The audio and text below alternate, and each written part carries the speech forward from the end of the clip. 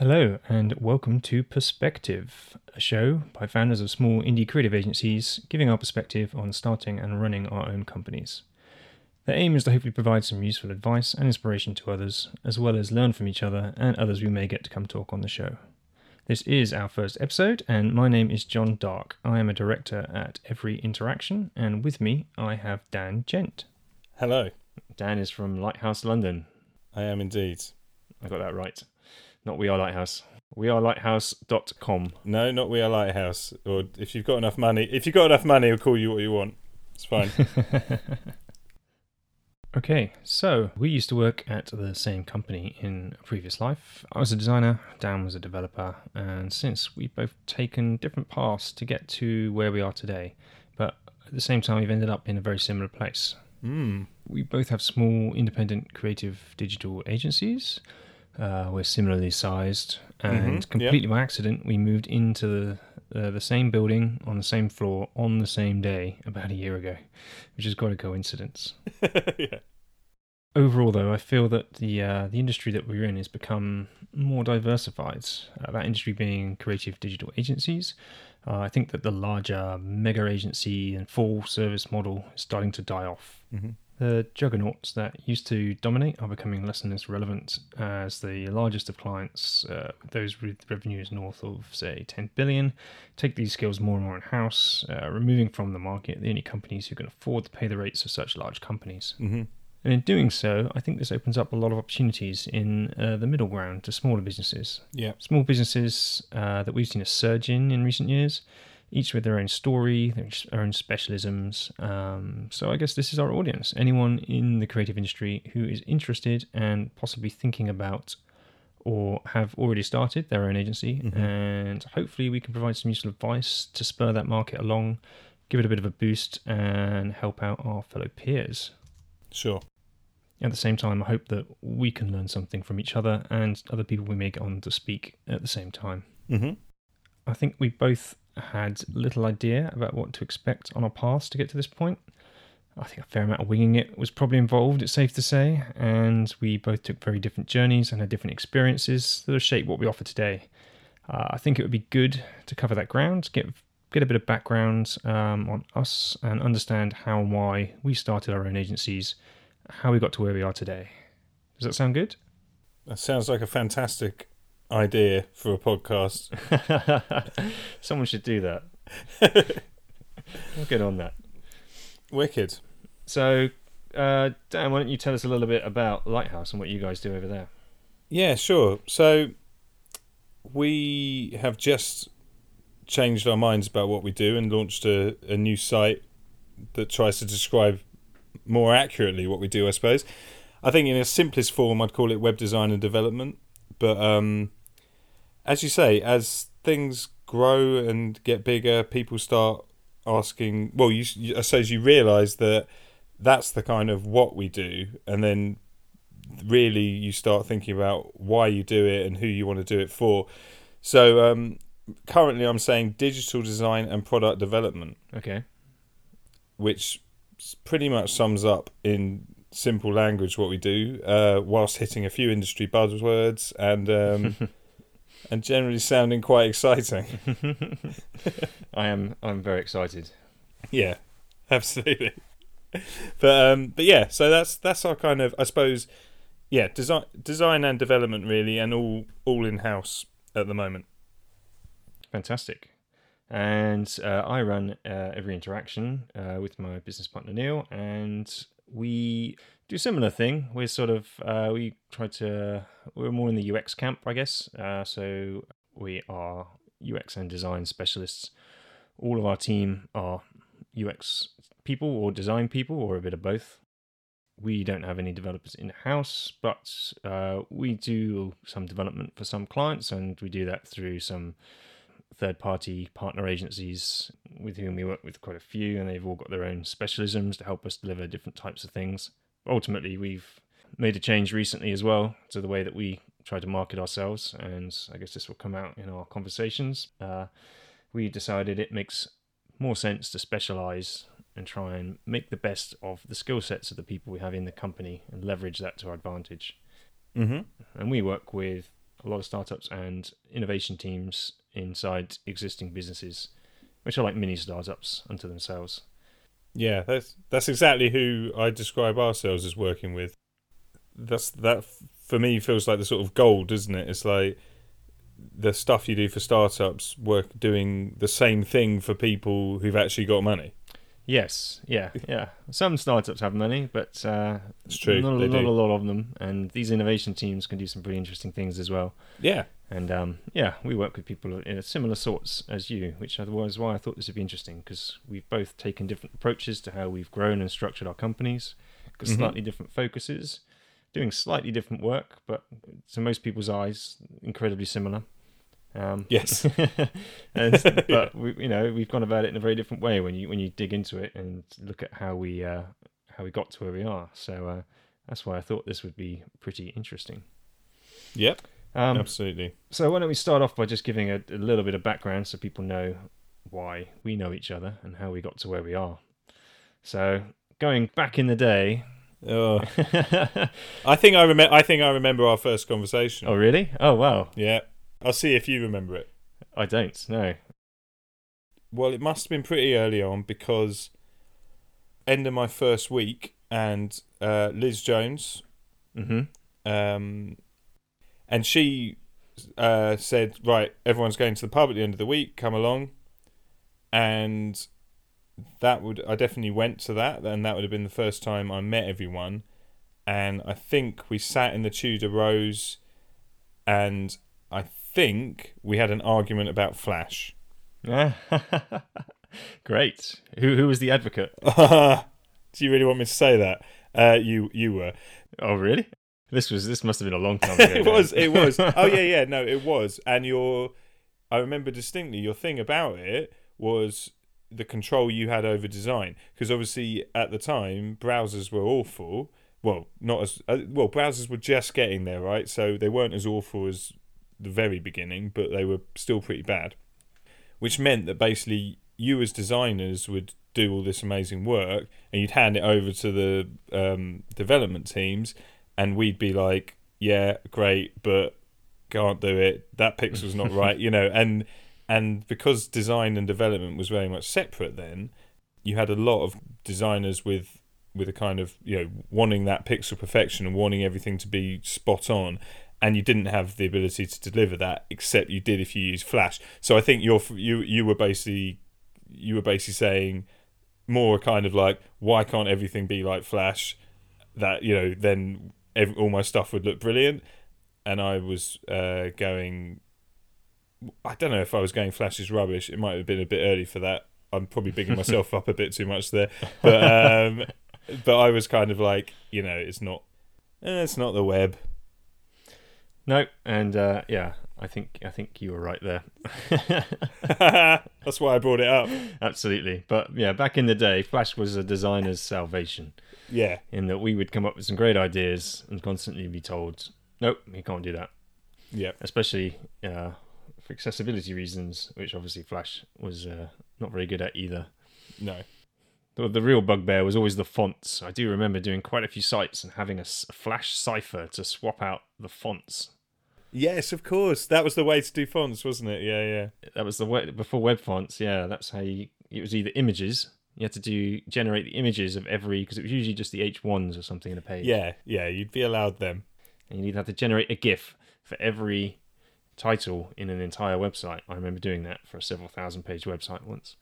Or you would implement this cipher technology, which if you had Flash installed, rendered it using any typeface you wanted, but using Flash. And took about 2 weeks to implement. It's one of those ones where it was like someone would just send you a link and be like, oh, this is how you do it, this is how you get any font you want. And you'd be like, oh my god, this is just so confusing.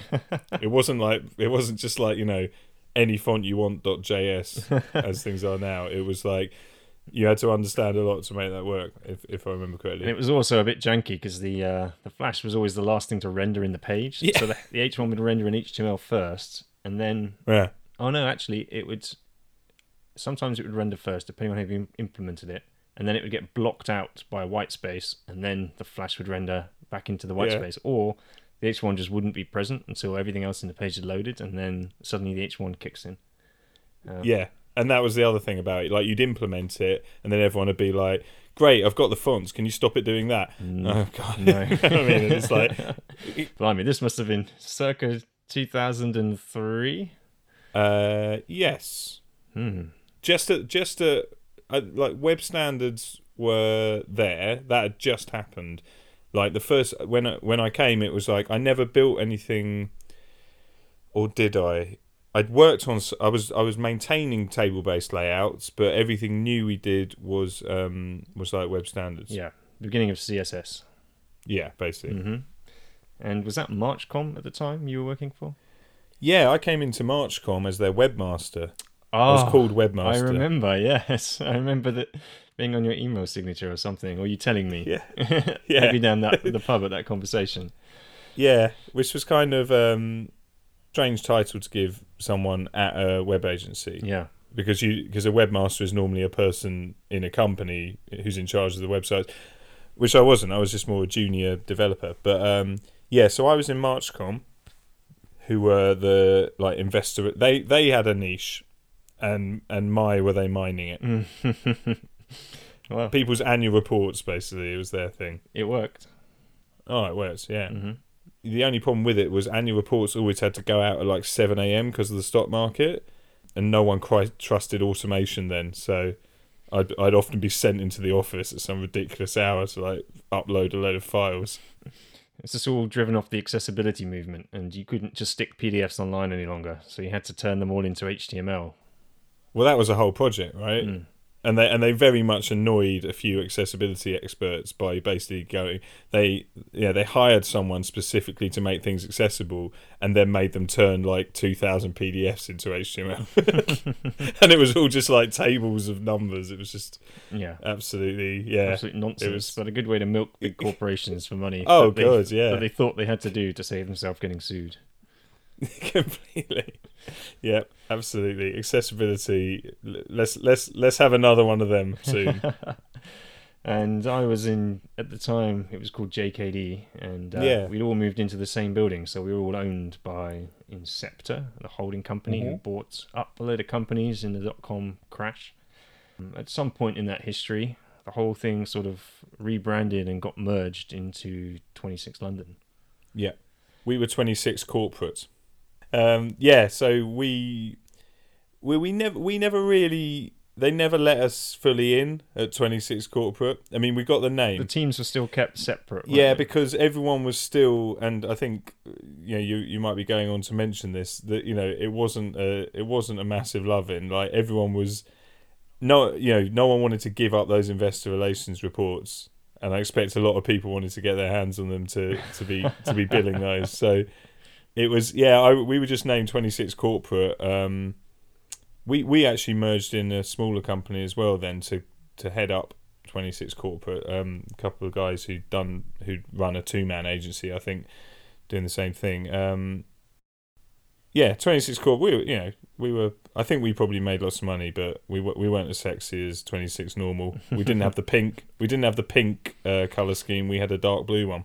Oh, was it blue? That's right. Yeah, everyone got a little color. No, ours was an afterthought. Mm-hmm. We were the only. No one else got anything other than pink, did they? Probably not. Ours was blatantly just like, here's the new brand. Our clients are going to hate that. All right, have blue. That's what I think probably happened there. So they all got rebranded, and then I think they tried doing some more merging, didn't they? They had some other companies in the group. I think they all got Arnold Interactive, and they sort of just smashed a load of companies together. That always goes well. And there's a few key people left, didn't they? And it all sort of started to fall apart at the seams, as happens. It did. And it did. Just sort of lacked some real leadership.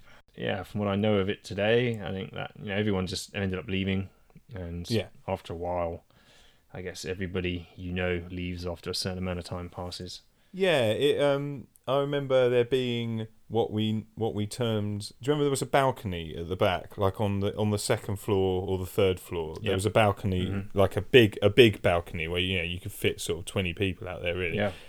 That became the recruitment balcony. And basically, I just remember there being a period of about a month where at any one time there'd be 2 or 3 people out there on their phones, clearly talking to recruiters.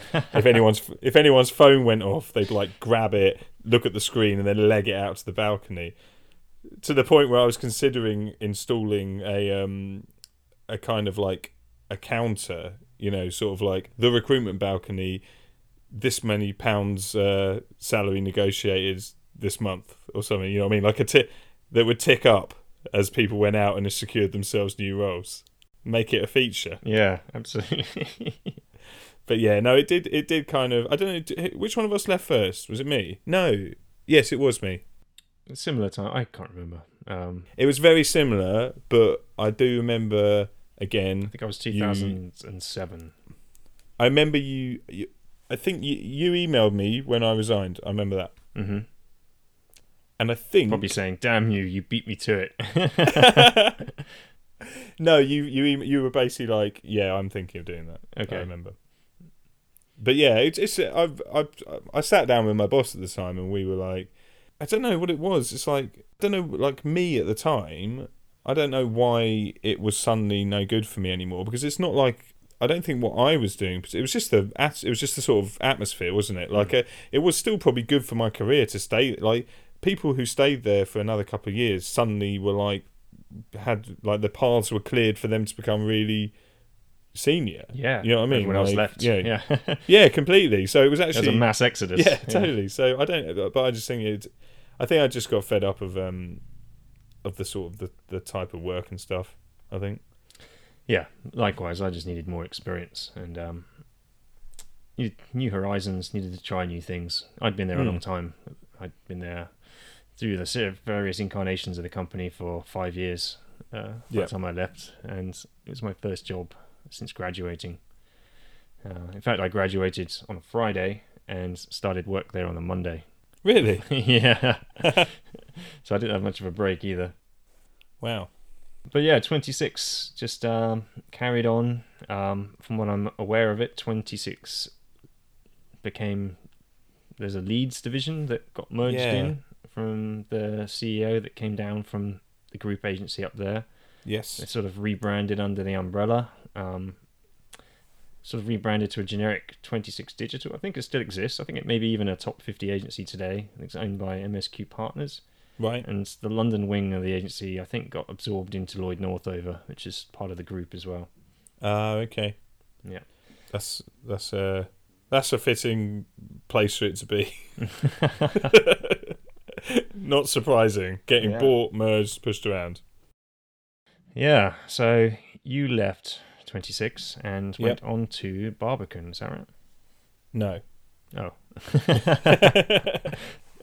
I went to the V&A. That's right. I knew it was something institutionally artistic. Yeah.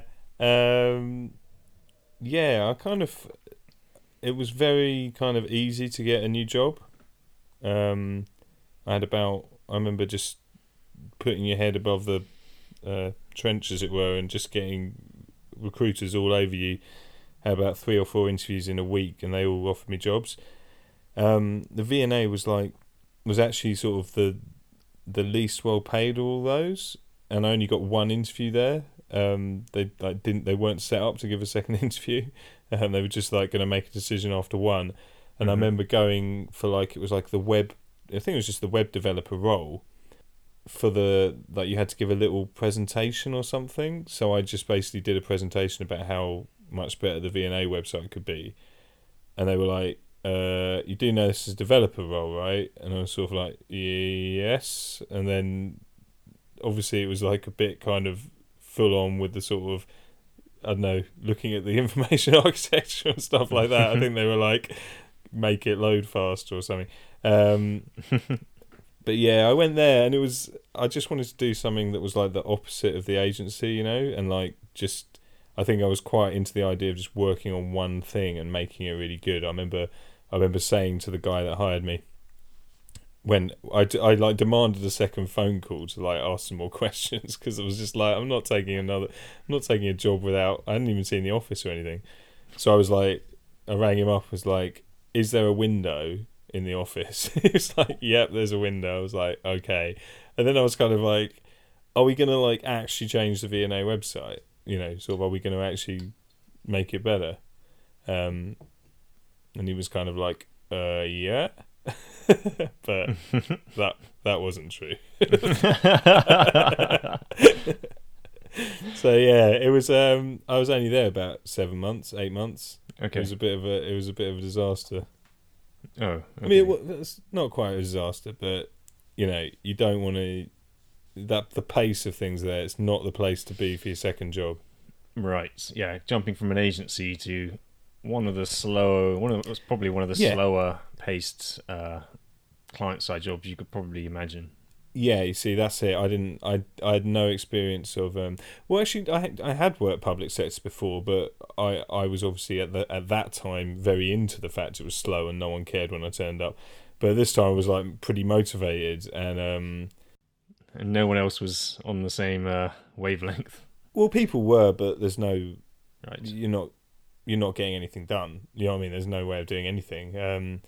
Yeah, I left after about 7 months. I remember being like really upset at one point. I remember being like crying in the office to my girlfriend at the time, Wow. now my wife, being like, you know, this is just being so just frustrated. I was in like an office on my own. Like the guy that hired me left about 2 months later, so it's just me as like head of the V&A technical for about 4 months, and then the opportunity came up. Like they were obviously hiring for that role.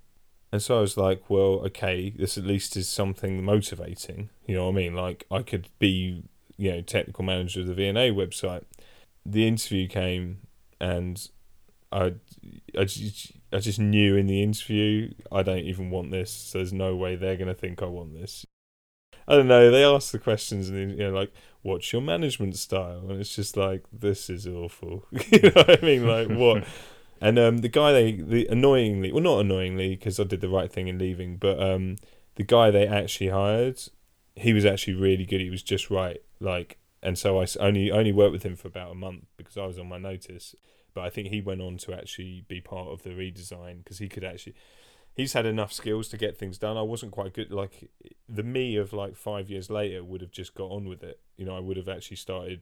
You know, I would have got on the server and just started changing stuff. You know what I mean? Mm-hmm. But I wasn't quite at that point. So yeah, no, that didn't go well.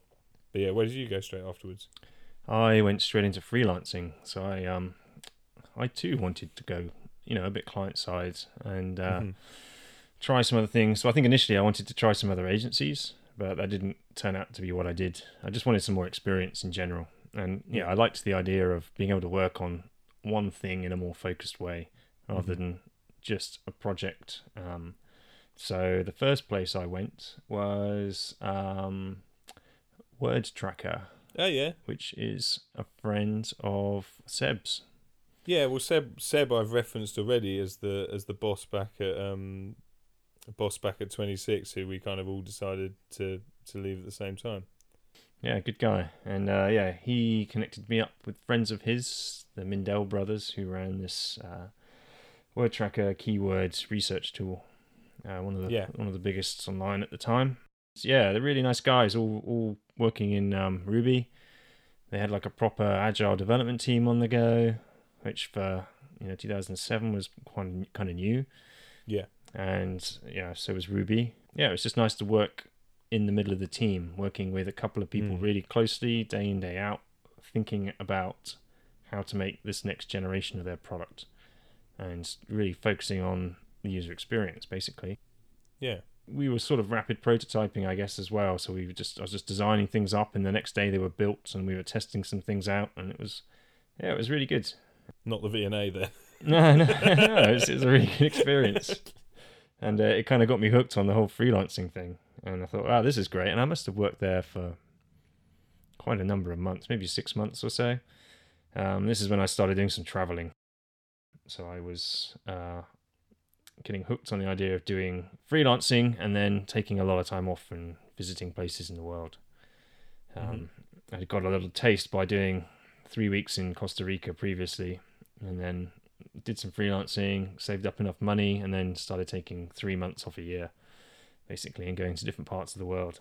Nice. And freelancing in between. The next gig was another was a tech startup after that. So I went to work at a place called MyDeco, which was a new startup by the founders of lastminute.com. Okay. So mostly run by Brent Hoberman. So they had enormous backing, as was easier to do with startups back then, and also having a proven track record. Yeah, I worked on that for, blimey, it must have been 9 months before it even launched. Right. And I left just as it was launching. And they had a huge team of people. Well, I say huge, but for a startup today, they must have had a team of 20 people in the UK working on it, right. and then a team of developers in Ukraine, I believe, and a team of 3D artists somewhere else building all these models to work in as part of their business model. Yeah, it was really interesting, and I was working mostly with the community manager. There's another designer on site who was my boss essentially, and she was in charge of the overall design, and I was helping largely with the community angle, which was really interesting because there was some more sort of UX problems to solve there, I felt. Yeah, okay. Really getting it all ready to go live, and working with the dev team to get it all built.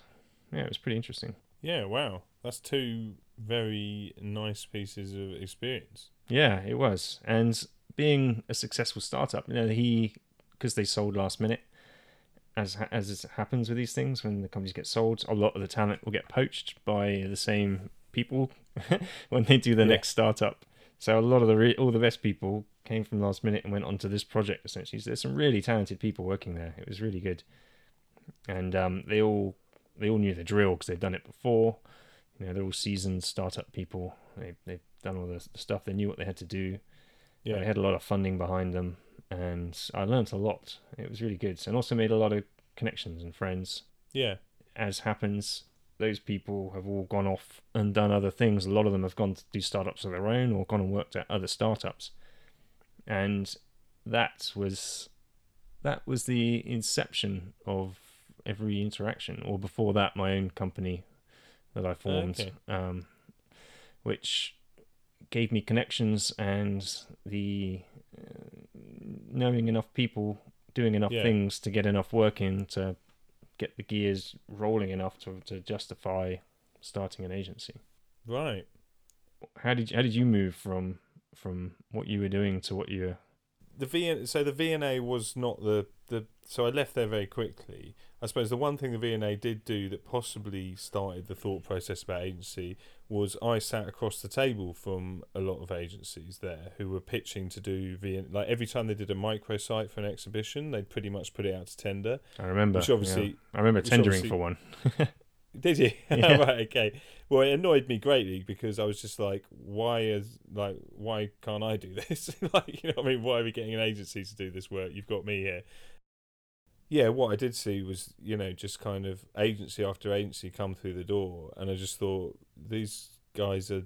I felt sorry for them because, they just got taken advantage of by the VNA, they were coming in with full spec work, just to the hilt. Like, you couldn't get in the door without basically having designed the microsite for free, and then they just chose the one they liked. Those were the days.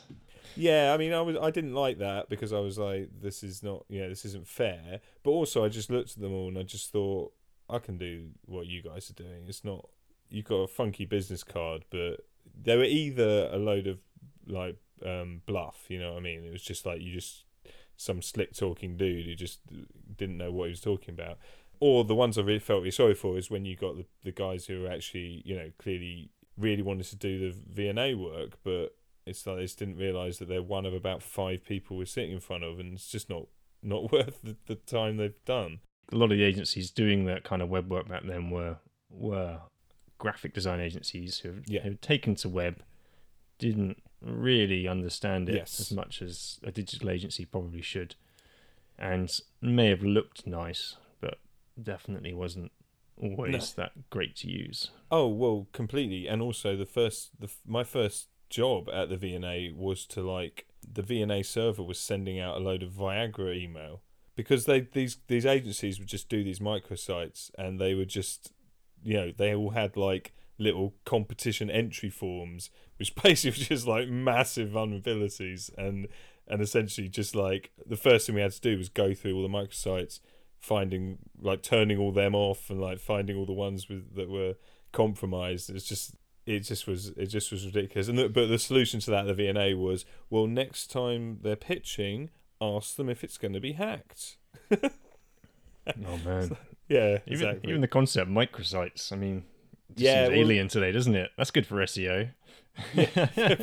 completely. Well, they had one for every exhibition. They had so many of them, and they're all the same. But they all had a photo competition. Every single one. Upload your photo, which they build every time. Like, they get the agency to build that. There was no reused code. But anyway, so enough of the V&A. I left there and went completely the opposite end of the cultural spectrum to a company that did ringtone clubs, Yeah. like the Crazy Frog. Not the Crazy Frog. They wish they were the Crazy Frog. They weren't, but they wanted some Crazy Frog money, right? And that was a very similar vibe to 26, really. In the, like, again, I was in with a load of really talented people, like, who were kind of better than me again. That was the problem with the V&A. It's like there was no one there. There probably were, but I never met them. And there was no one there that, like, shared my vision for it. I'm not saying I'm better than all of them. No one to learn from. Yeah, completely. And I think when I left the V&A, the job interview process, I had my first interview where basically the guy was like, "Yeah, you're not good enough," because I didn't know, like, enough. I was never like classically trained, if you like, in programming, so I never did like computer science or anything. So mine was all very learnt on the job. So, like, the guy sat me down and started asking me some, like, principles of programming, which I just never come across. So suddenly I was like, oh god, I actually need to learn all this stuff if I want to be a programmer. But then I went into this place as, like, the web developer, so it was the perfect role. Most of the people there were working on back-end systems, the systems that sent out the text messages, billed the poor unsuspecting people, managed the content and served it up when someone actually did download a ringtone, which was hardly ever because no one knew they were signed up. And so I was like the guy who was going to, like, be the transition between those guys and the website. So it was a really good role. So halfway between marketing and the developers. And pretty much exactly the same thing happened in a slightly different shape. They got bought by an American company called Playphone, who just, I mean, God, you didn't imagine buying.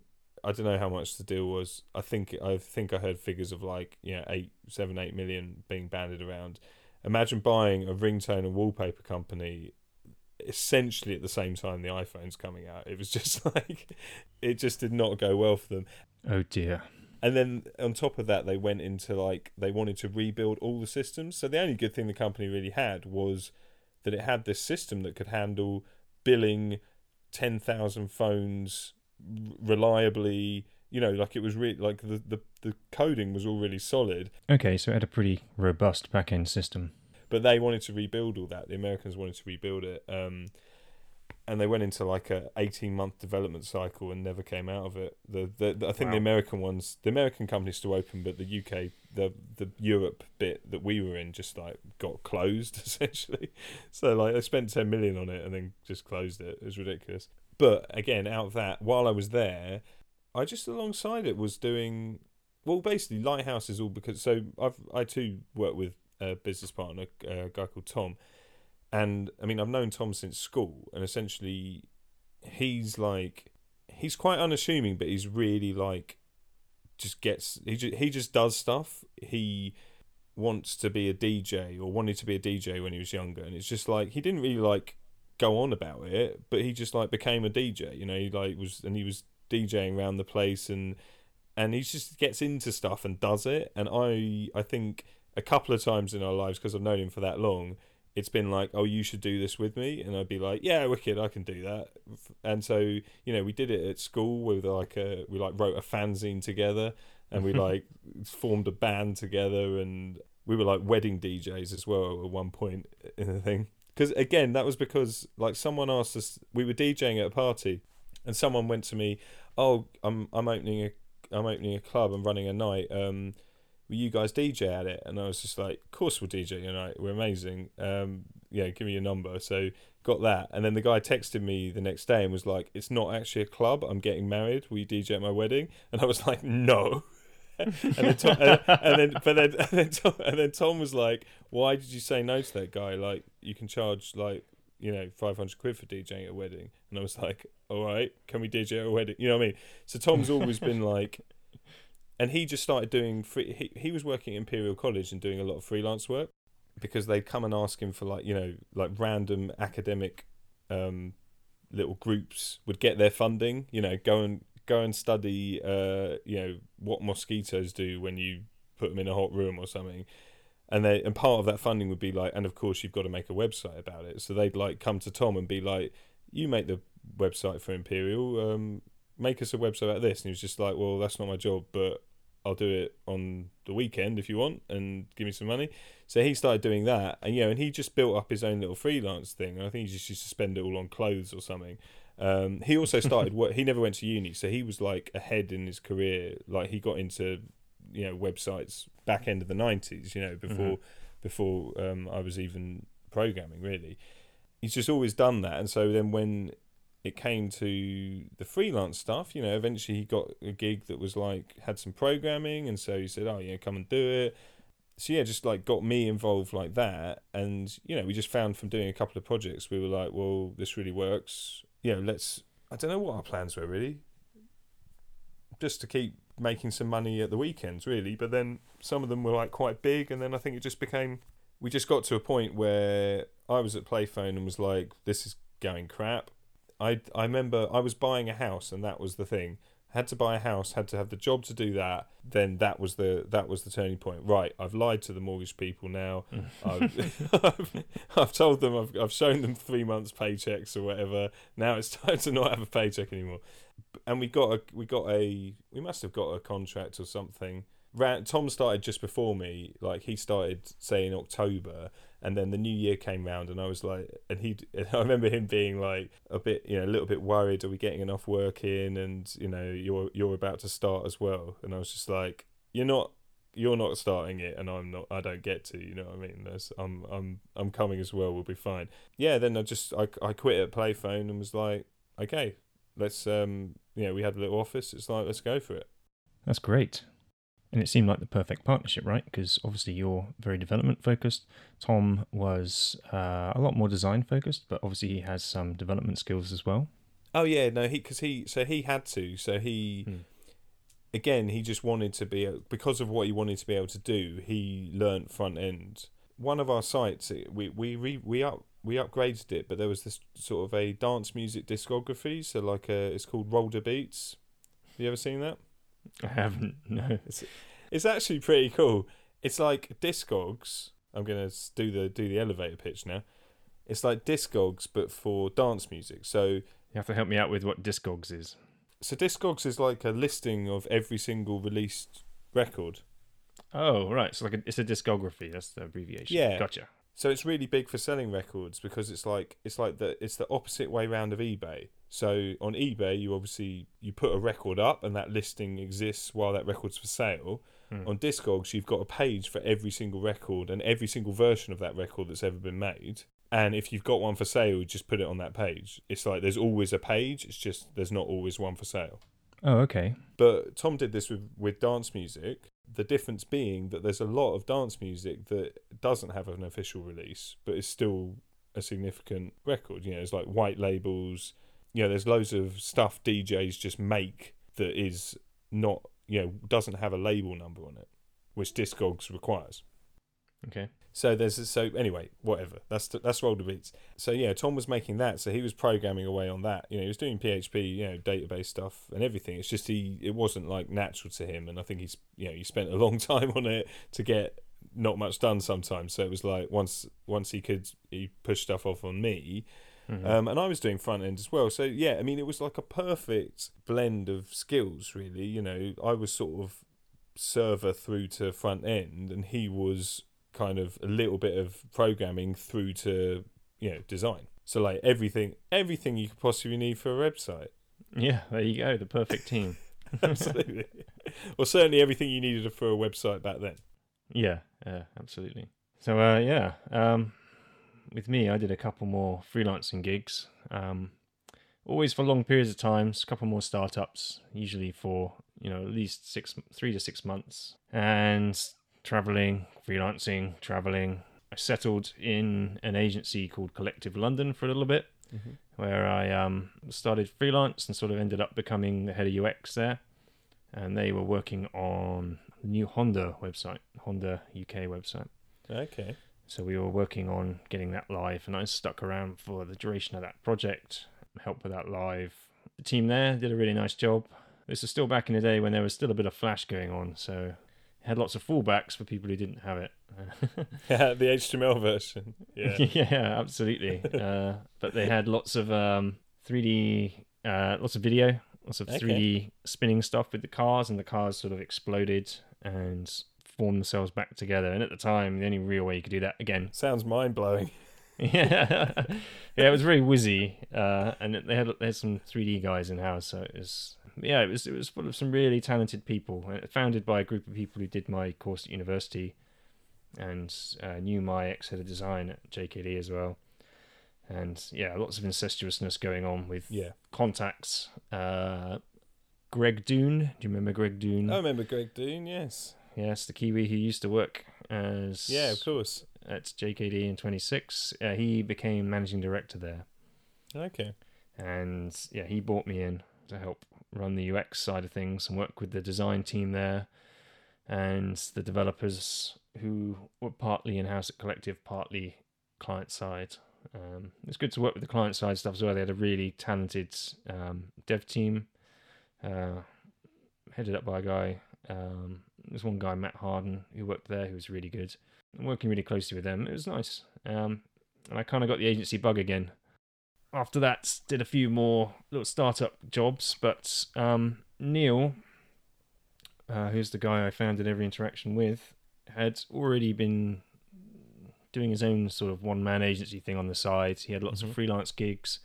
We met him at 26 at JKD because he was a regular freelancer coming into that agency where we both were, and he had another agency with whom he freelanced regularly and a series of his own smaller clients. He was one of the guys you'd go to get good design stuff done. He threw a job my way once. He said, because he was too busy to take it on, someone approached him for something, and he goes, I know a guy, it's my friend John, he's a freelancer, he can come in and help you. And this happened a few times, and I think I sent some work his way. And then it ended up that we were both busy, and we both get more and more offers, and we kept turning them down. And we were like, man, why are we turning all this work down? Yeah. Let's do something about it. Let's team up, join forces, and let's just work on this stuff together. We both had our companies already set up, so that side was ready to roll. Started renting some office space with my friends who I went to university with and lived with in the early days in London, who had started their own graphic design firm, Multi-Adapter. They just got their new office, and I came in and rented a desk off them. Neil would come in a couple of days a week and work with me, and then do a couple of days from home. And we got a few breaks and a few decent-sized projects. We'd still work on a few things independently, but the larger projects we would bring in together, work on together, and sort of work out the billing between us afterwards. And this just seemed to work quite well. It just sort of rolled on from one thing to the next. We seemed to be doing some pretty good work. Our skills complemented each other pretty well. We're pretty similar in that we're both designers. And people were coming to us specifically for, design and UX before it was UX at the time.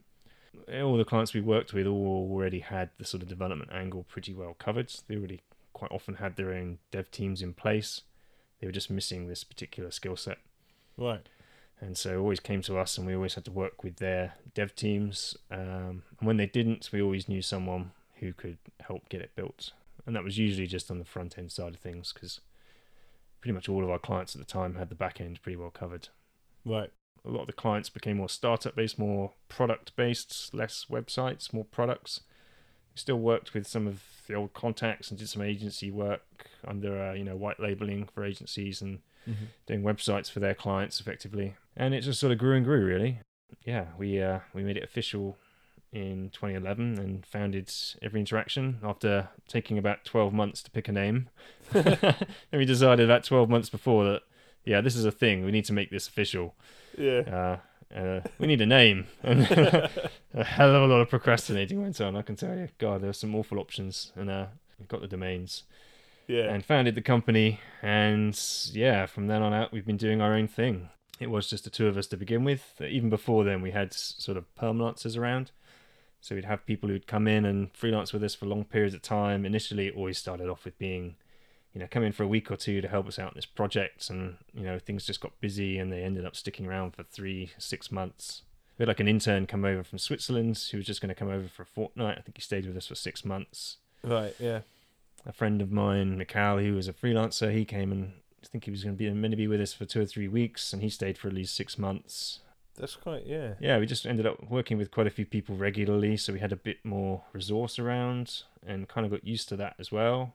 Yeah, moved offices quite a few times, and then just started hiring people, basically. We got to the point where, right, we need some more permanent help around. Freelancers are good. We still had a permanencer who had been with us for a couple of years at that point, but then we needed more people. It started to make sense to think about full-time employees. Started to make financial sense as well, because we needed this full-time resource. And just started growing the team out. Hired some designers, and we're 5 people today and looking to hire. Yeah, so are we.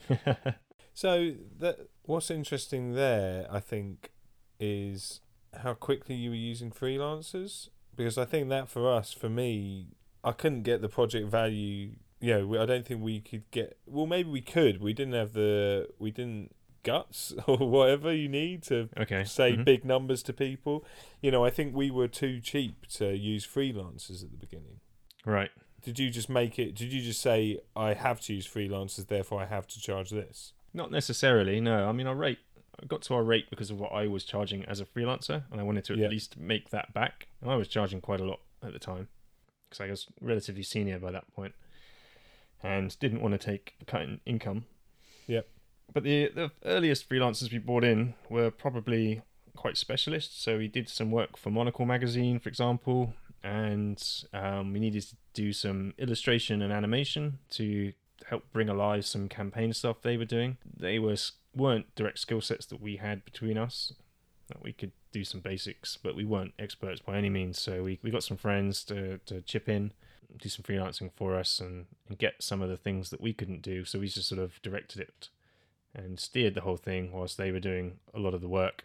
And those things needed to be integrated into a wider design that we were doing ourselves. Right. I think probably it was a big advantage that you had been freelancing yourself as your only wage. Yeah. Because I think that's what we were freelance before. We did evenings and we did weekends, but it was, started off as beer money, really. And I don't think we never had, until we started, we were never pricing ourselves to make our wage. You know what I mean? We were kind of we had our wage and this was extra. So when we started Lighthouse, we didn't have a sense of what we were worth, I suppose. So I think that meant that growing at the beginning was quite slow, because we would be taking jobs that probably that didn't pay what they should have. But I think the interesting thing with both our things as well is, and I don't know if this is why you did it, but one of the reasons I wanted to start an agency was because every agency I saw wasn't run by someone that did the work. Wasn't run by and I was just like, well, how can that be? How can you have someone at the top of it?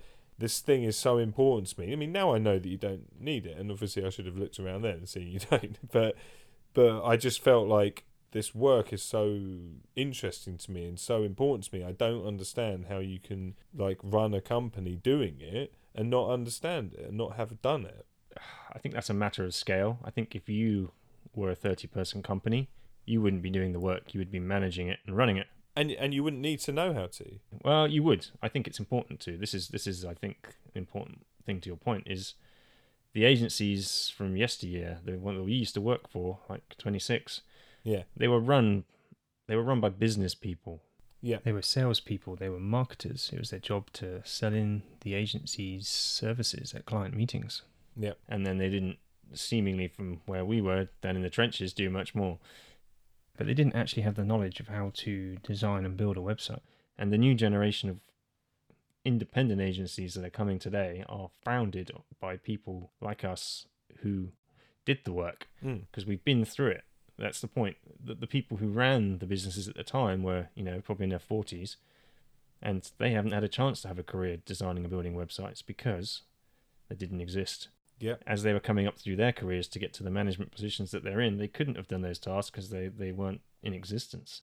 No, that's true. Now, in recent years, we're at a point where the new agencies that are forming are by people who have cut their teeth doing what we do. Mm-hmm. And so they have better knowledge, more expertise in everything that they're doing. And I think this is part of the reason why we're seeing more independent agencies starting to specialize and get away from the full service generalist model and be more specialist, because people have had careers in this and they know what they're good at.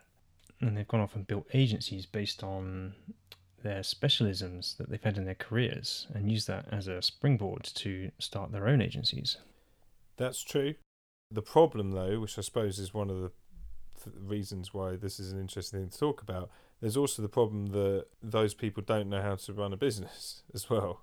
Well, that's why we're here, yeah. Yeah, I mean, I think, and for me, that's, I think it's quite powerful. Like, if you get to where you are by the quality of your work, because that's all you know how to do, if you can then not go under because of some ridiculous like cash flow issue or something, because generally that's the sort of thing that will take you out.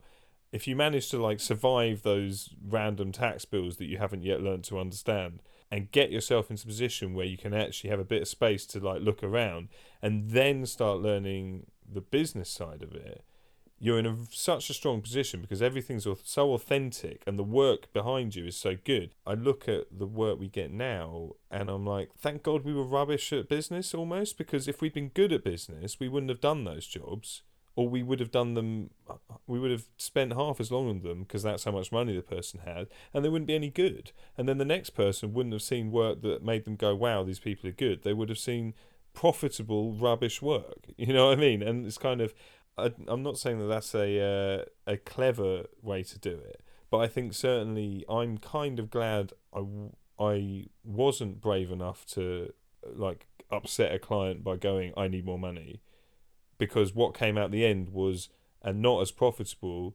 and sometimes not profitable. Well, it depends how you classify profit when you're paying yourself, but great piece of work that's what the agency got built on. Yeah, I agree. And it builds a reputation and a level of trust with the clients with whom you're working. And internally, it's the demands you then put on the next projects, isn't it? I mean, now we have people working for us.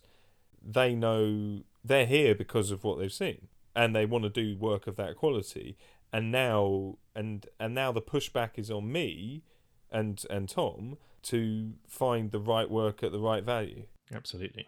That's the challenge. And I don't like it. Well, that's what we'll talk about. I think we can learn a lot from each other and help other people as well by talking about this stuff. No, absolutely. Good. So when did you found Lighthouse? So 6 years ago, in March is when we started it. Okay. So Tom came first and you joined second. Yeah. After you got your mortgage. Yeah, absolutely. After I got my mortgage. And then we did way too long in a shared office in Clapham North. Oh, I remember. Mm-hmm. Yeah, we were there for about 3 or 4 years. As I say, it just took us ages to get going. And I think, it took us ages to get serious about how we wanted to grow it. I think we just got into doing the work and we were busy, so we thought, we didn't really, worry about it. Then my wife got pregnant, and that was a point of being like, okay, we need to be in a better place in a year's time than we are now, or I'm going to have to go and earn what I can earn on the open market, which is a lot more than we're earning.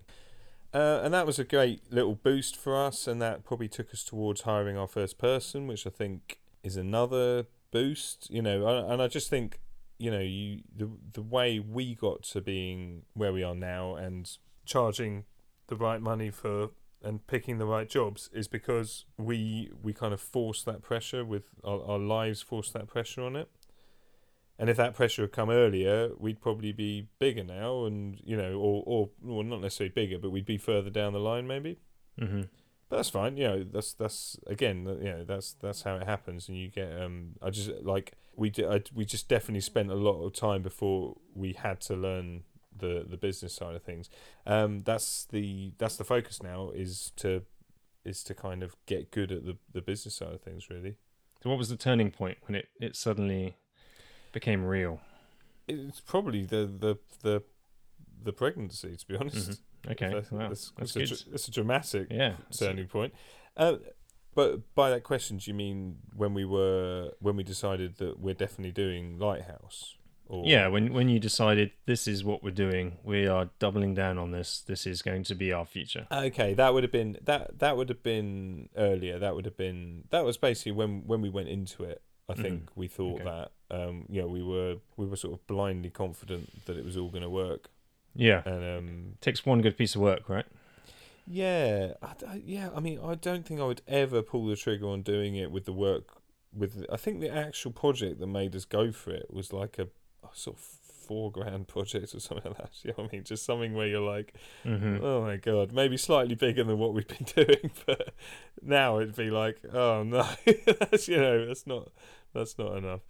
But what did happen was, in the time that Tom had been full time, he'd actually done some work with Seb, again, another mensch for him, but he'd done some work with his company, and we just realised, that if you need work and you can do a good job, you're probably going to find work. Yeah, absolutely. You just got to know a few people. You need some connections. You do, absolutely, and you need to be good at what you do, and that's the winning formula, I think. I mean, for us, I think a similar thing quite early on. It was just this is the right thing to do. After we had a couple of regular clients who would continuously come back for more, sort of clients with products who are continuously evolving them, and clients who are doing more campaign based stuff, and it was regular enough to think, yeah, these people keep coming back, we can start to rely on this income. And then probably finally, when we got a break and got a decent sized project that was paying enough to warrant bringing in a bit of help, that's to me when it felt like this is really worth investing everything I've got into. It took a bit of convincing to get that client. The usual way at the time was to get a brief, go in and have a sort of workshop, and then instead of doing like a big proposal and trying to spec it out, just go, give us 3 days, give us 4 days, whatever we thought we needed as a trial. We'll go away, we'll put down our initial thoughts on this and come back with something. If you like what you see, let's talk further. If you don't, just pay us and you don't have to see us again. Right.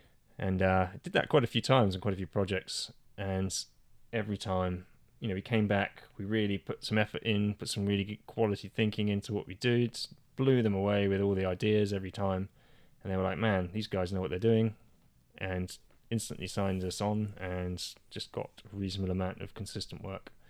That's the winning formula. I mean, I think we've always been, we either win work or we don't. But, it used to just be, you came along and you were kind of either like, wow, Tom and Dan are great and we really enjoy talking to them and I want to do the project with them. Whenever we had to like put down proposals or anything, it was like, well, you haven't understood us. Like, you know what I mean? Like, if you want to read what I've written on a bit of paper rather than sit in a room with me, then someone else is going to get this. But, I think that was, again, you can only get so far like that. But definitely, I think getting that proof involved is that you hit on a winner there pretty early. Yeah. Do you still do that? Occasionally, if people are hard to convince. We haven't done it in a very long time, I'll admit. No. But we will sometimes people have like a micro project of sorts up front, a small focused bit of work that they want to do, and they'll instigate the process by saying, this is what we want to do. It's a sort of a test. There's lots more ahead if things go well, but we need to make sure we're working with the right people, and the best way to do that is to work with them. Yeah. And see what they do. And it works pretty well. It's sort of paid pitching with one person in the pitch. Yeah, completely. It's essentially what it is. You're pitching to keep the business, and it worked for a while, and it certainly helped us get quite a few early projects through the door. Yeah, these days, not so much. I think the body of work we've done to date speaks for itself more today than it did at the time. I guess we just didn't have as much to talk about, and we certainly didn't have a website that was much good at the time. We still were doing PDFs that we were sending off to everybody to say this is the stuff we've done in the past, and then taking people through it when sort of first contact meetings. Sure. Before the days of having a half decent website to explain these things. Yeah. Things change, and I think it'll be good to talk around those processes, winning new business, and how we go about it today is certainly a topic I'd like to cover in more detail in the future. Oh, yeah. But yeah, so today you're 4 people. Yep. Looking to hire. I saw you posting that the other day. Yeah, we're looking to hire kind of developers, really. So there's a junior role and a midweight role. Are they full stack developers?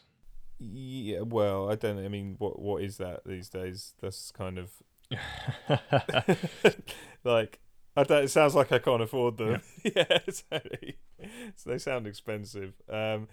It's basically just kind of there's 2 roles there, and it's just seeing who's out there at that level. Right. Okay. It's more about finding the right people with talents and potential. Yeah, I think we're kind of spending a bit of time and trying not to get worried as people get snapped up who you were talking to, and because that's just going to happen. And yeah, I think like we've already talked to some good people, and like, but we've just got to take it at a pace at the moment that allows us to be comfortable with it. Because I think this is quite a big one. It feels like it's extending it out beyond the little tight knit group. Because you've been 4 people for quite a number of years now. Yeah, a couple of years, 4 people, and just there's the fact that 2 of those people are schoolmates, and the other 2 were friends as well before. I don't want Lighthouse to just be like groups of friends, because that's just not scalable.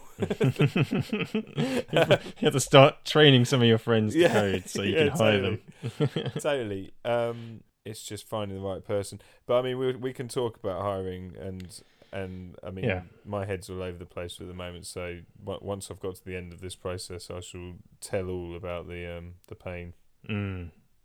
Fair enough. We're hiring too. We're looking for a junior user experience focused designer and someone much more senior as well to run one of our major projects and be involved in other things. Oh, cool. But we've got a big client who we've been spending a lot of time and effort with, being led by Neil at the moment. And as a director, we need him in the business a bit more to focus on other things. Yep. And this has grown to a point where it's taking too much of his time away from the business. So we need a relatively senior, responsible person to effectively run the project for us. Cool. Yeah, so I guess that's a part project manager, part user experience, possibly part designer, not necessary, because we can use the rest of the team if the person doesn't have those skills. They sound expensive as well. Yeah, that's going to be pricey. That one's going to hurt. But it's well worth it. Yeah. Oh, absolutely. No, I mean, I'm happy to be in the place where bigger wages do still make me nervous, but I know how it's going to go. You know what I mean? Like, you invest in these people, then the more you can get more work done, and as long as you've got a framework by which to make sure everything's still going to make money, it's okay. Yeah, and I've got a policy of paying people well, paying them what they deserve. We genuinely pay what we believe to be above market rates for people, just because it's what I think to be the right thing, and also to generate some loyalty and make people happy. Do you go on skills or experience when you pay? Both. Maybe this is another podcast. I think it is a podcast unto itself, but yeah, a bit of both. We'll go into more detail another time. Kept you on the phone for long enough. Okay, so where can people find out more about you and Lighthouse, Dan?